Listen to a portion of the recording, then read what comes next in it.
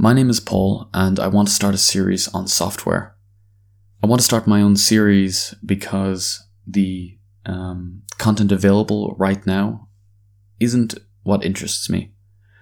Unfortunately, a lot of the audio series and podcasts that are out for software right now involve more than one presenter. They're loud. They are series and videos and audio episodes that are aimed at you in the car in the middle of the day. And that's not really how I listen to audio content.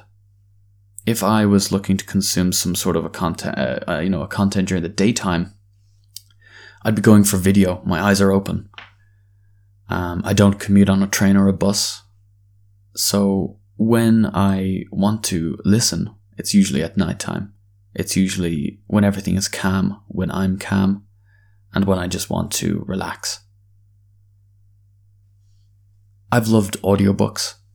They're a great way to go to sleep, but what I wanted was to also be able to learn something while I was relaxing. And I'm a huge nerd, so I enjoy just listening to people talk about software. So I don't know how successful this is going to be, or if anybody is listening at all. But I thought that at least for this installment, I would be wise to start slow and to begin with a brief introduction of software and how it's made. I wanted to go from end to end on this process, but I also wanted to aim it towards people who will benefit from this. So I'm not aiming this at amateur programmers or expert programmers or professional programmers. But maybe you'll enjoy this fairly short audio anyway. And maybe it'll encourage you to keep listening if I do release any more of these. I will be, after this episode, diving much deeper into the specifics of software and raising the bar a little bit. I myself am a professional software engineer. I work at Microsoft. I'm still quite junior, so I'm no expert. But maybe you'll like to follow me along in these. So let's begin, okay? I think it would be good to identify and define what computer software is. Computer software is also known as computer programs or simply software. So software and computer software is a generic term that refers to a collection of computer instructions made up of ones and zeros. And this is commonly known as binary. Binary tell a computer how to work, in contrast to the physical hardware from which the system is built and actually performs the work. This binary is the only language a computer understands. Each binary number can be either 1 or a 0, and it's called a bit. So one of these numbers, like a digit, that can be 1 or 0, but it's only one digit, is called a bit. Now, this binary information is stored at the byte level, and a byte consists of 8 bits. So there are 8 bits in each byte. There are 8 digits that can be 1s or 0s. So it's a string of 1s and 0s, 8 digits long. And this forms a hexadecimal code. So what's a hexadecimal? A hexadecimal is also known as base 16 or simply hex. And a hex is a positional numeral system with a radix or a base of 16. Hexadecimal numerals are widely used by computer programmers as they provide a more human-friendly representation of binary coded values. what you'll discover about software engineering and computer software is that an enormous amount of time and effort and resources are put into making things easier for the human to understand. Originally, when the first computers existed, it was necessary to input all information, including the source, by hand. To do this, one of the first set of programming languages were introduced, and they were named assembly languages. These languages allowed programmers to write computer instructions at the binary level, but with programming statements that made sense once learned, and that could be read with practice. So this introduces a fundamental concept in computer science and software development called abstraction. Abstraction is the concept that a simple interface is covering a much more complex system underneath. So let's try and come up with a real-world example of abstraction. And I think the easiest is the example of a button. And the button launches a missile. The interface you have with this button is very simple. You click the button. That is the only thing you do. It's a very simple action, a very simple interface. However, the chain of events, including the hundreds of important variables associated with the launching and the guiding and the hitting of a target, is complex. Now, abstractions allow the wielding of ever increasingly complex mechanisms in a human-friendly way. Instead of a human having to open the missile hatch and go down into the silo and manually wire up the right wires in order to make the missile launch, and then, I don't even know how they would go about guiding it if it wasn't an automatic system itself. It would be extremely difficult, if not completely impossible, and that it might take like a couple weeks for that person to launch a missile. However, if you've abstracted away from that whole process and that chain of events, and you've abstracted that to a button, a single button can be pressed multiple times. Multiple buttons can be pressed by multiple times by one person. That person is now free to be much more efficient and to do many more things without getting bogged down in the complexity of the mechanism. So, the closer toward binary instructions and the bare metal of a computer's central processing unit, which we call the CPU, the closer you are to that, the quote-unquote lower level you are said to be. The further away from this, the more abstracted away from this you are said to be a quote-unquote higher level. So computer software is written using instructions to the computer that are human readable. And we call this source code.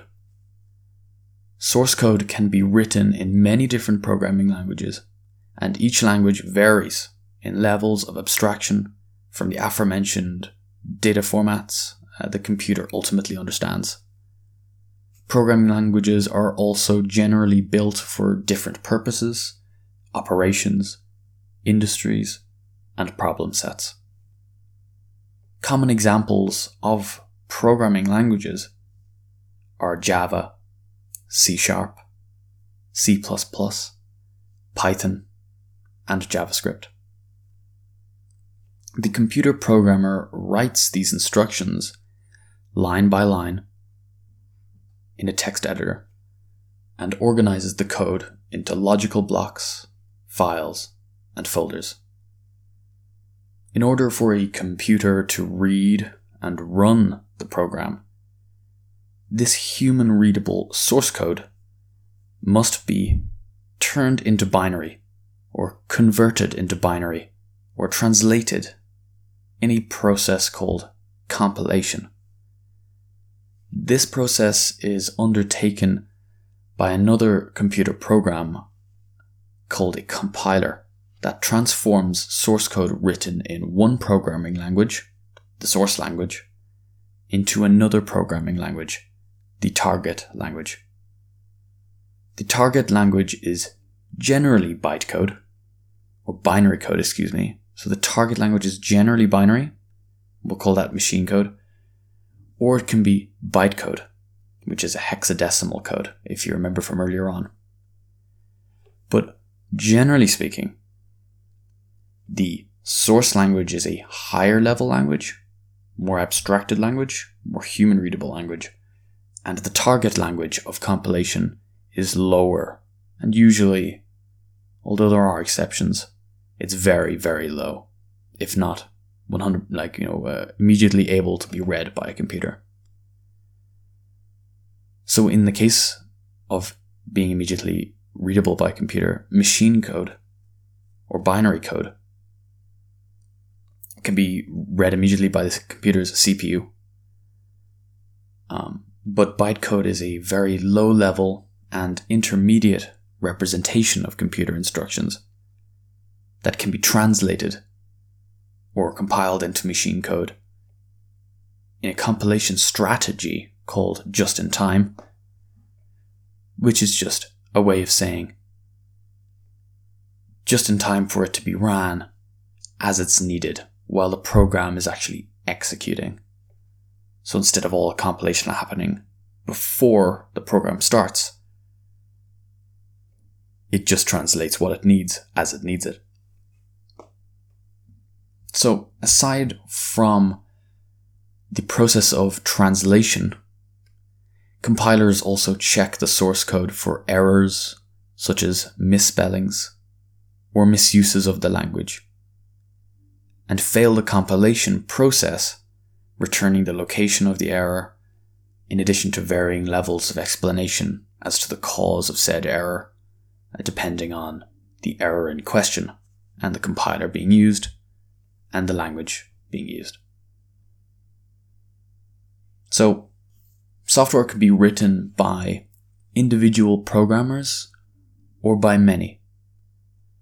The more complex and wider the scope of a program's functionality, the more that the program does, then the more programmers are generally required to complete the task of writing the necessary software.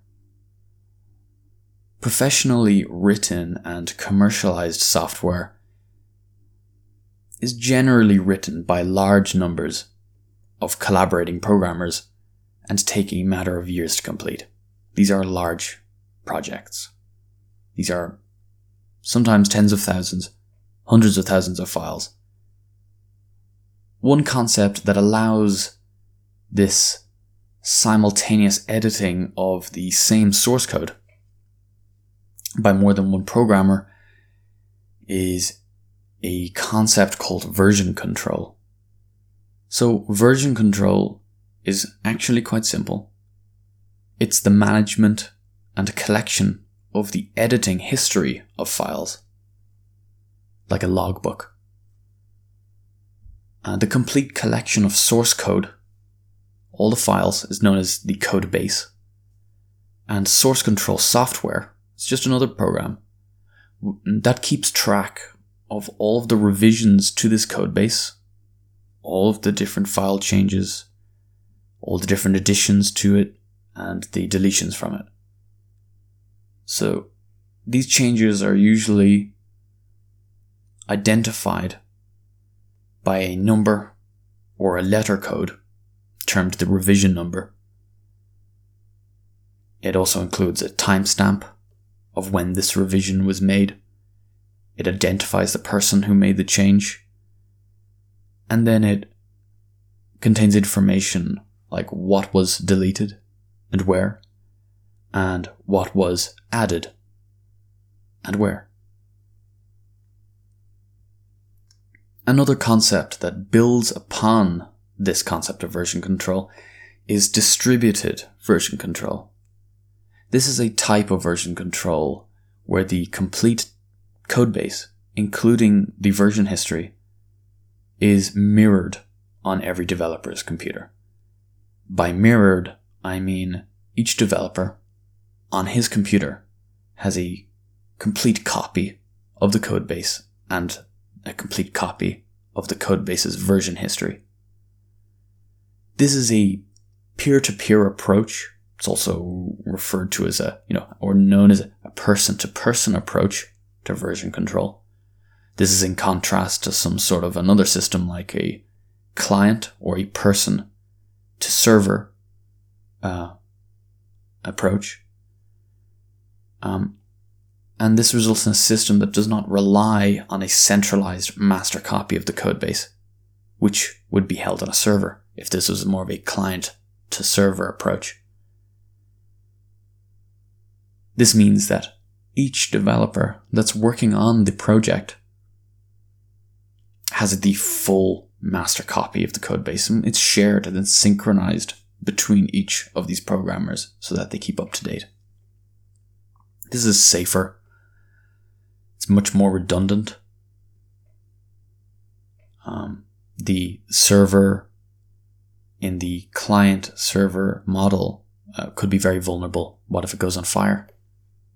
In this peer-to-peer approach, it's just a much safer way of keeping track of your potentially very valuable codebase.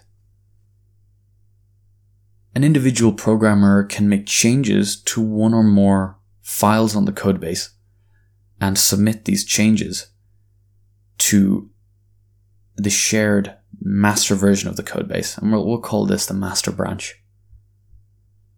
In order to do this, the programmer must possess an up-to-date version of the master branch that everybody recognizes is the most up-to-date version of the master branch, and the version control software will do this itself and automatically.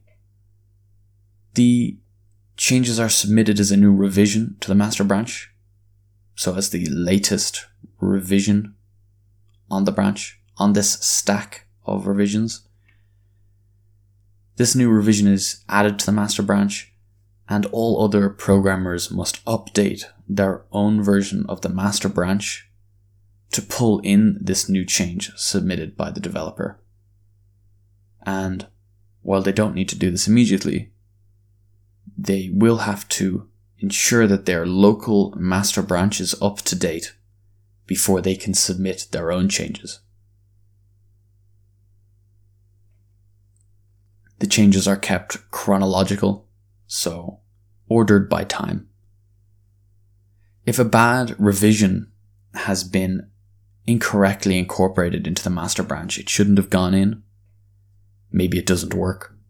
Maybe it's introduced a bug. Maybe it broke something that was previously working. That's called a regression.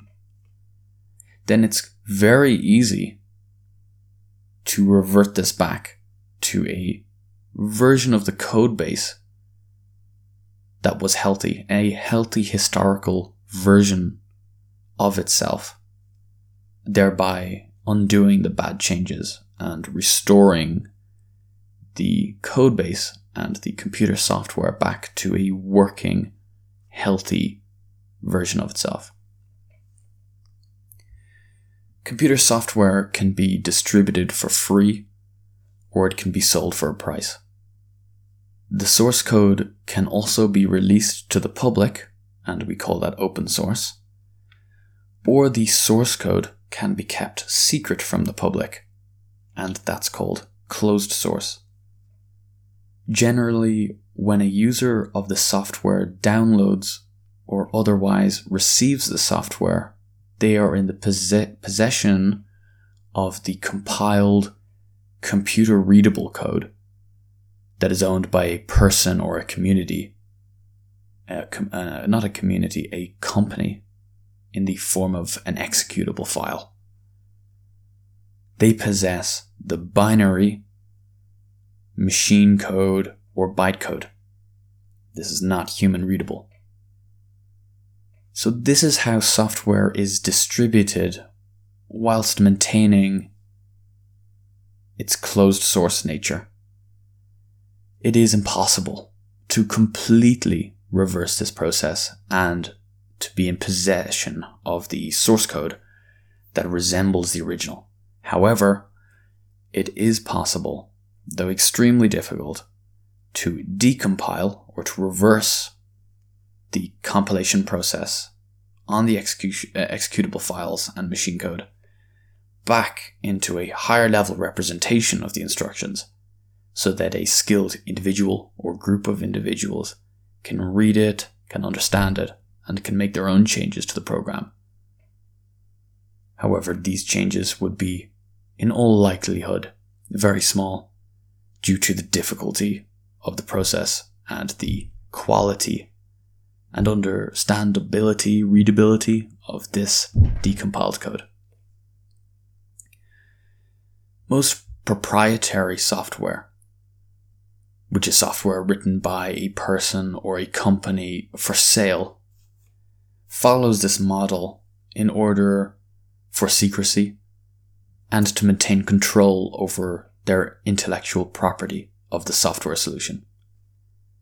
It ensures that nobody can copy their source code and immediately compete with them or steal secrets or learn from how they did something that is key to their core offering. The opposing model, open source, is publicly available. You can download the source code. You can read the source code. And in many, if not most cases, the source code is editable. You can change it.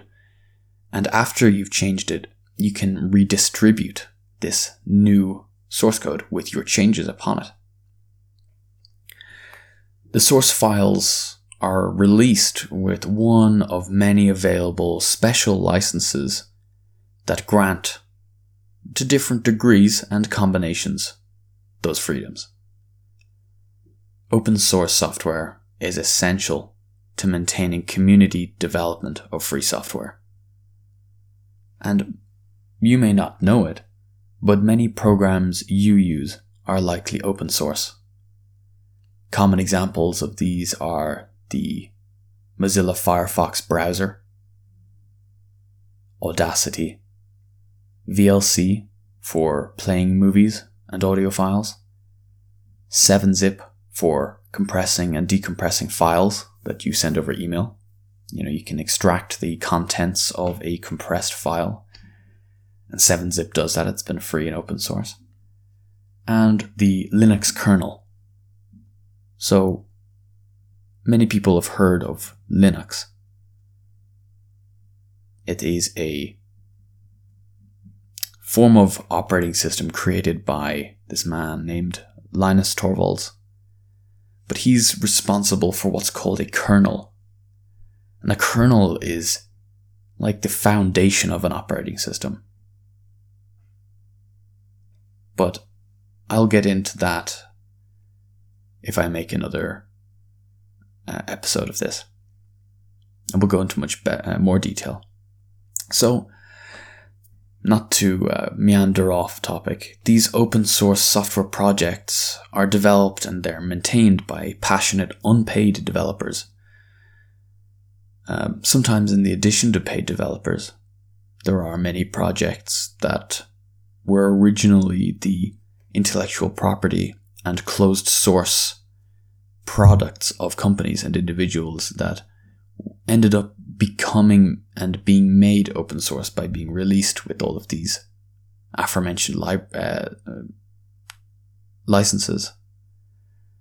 And their employees still help contribute and guide the continued development of these projects, along with these unpaid volunteers. I'm going to end it there. I hope that if you did not know much about software and its development, that this has helped you. And if I do make another episode, I hope you tune into that.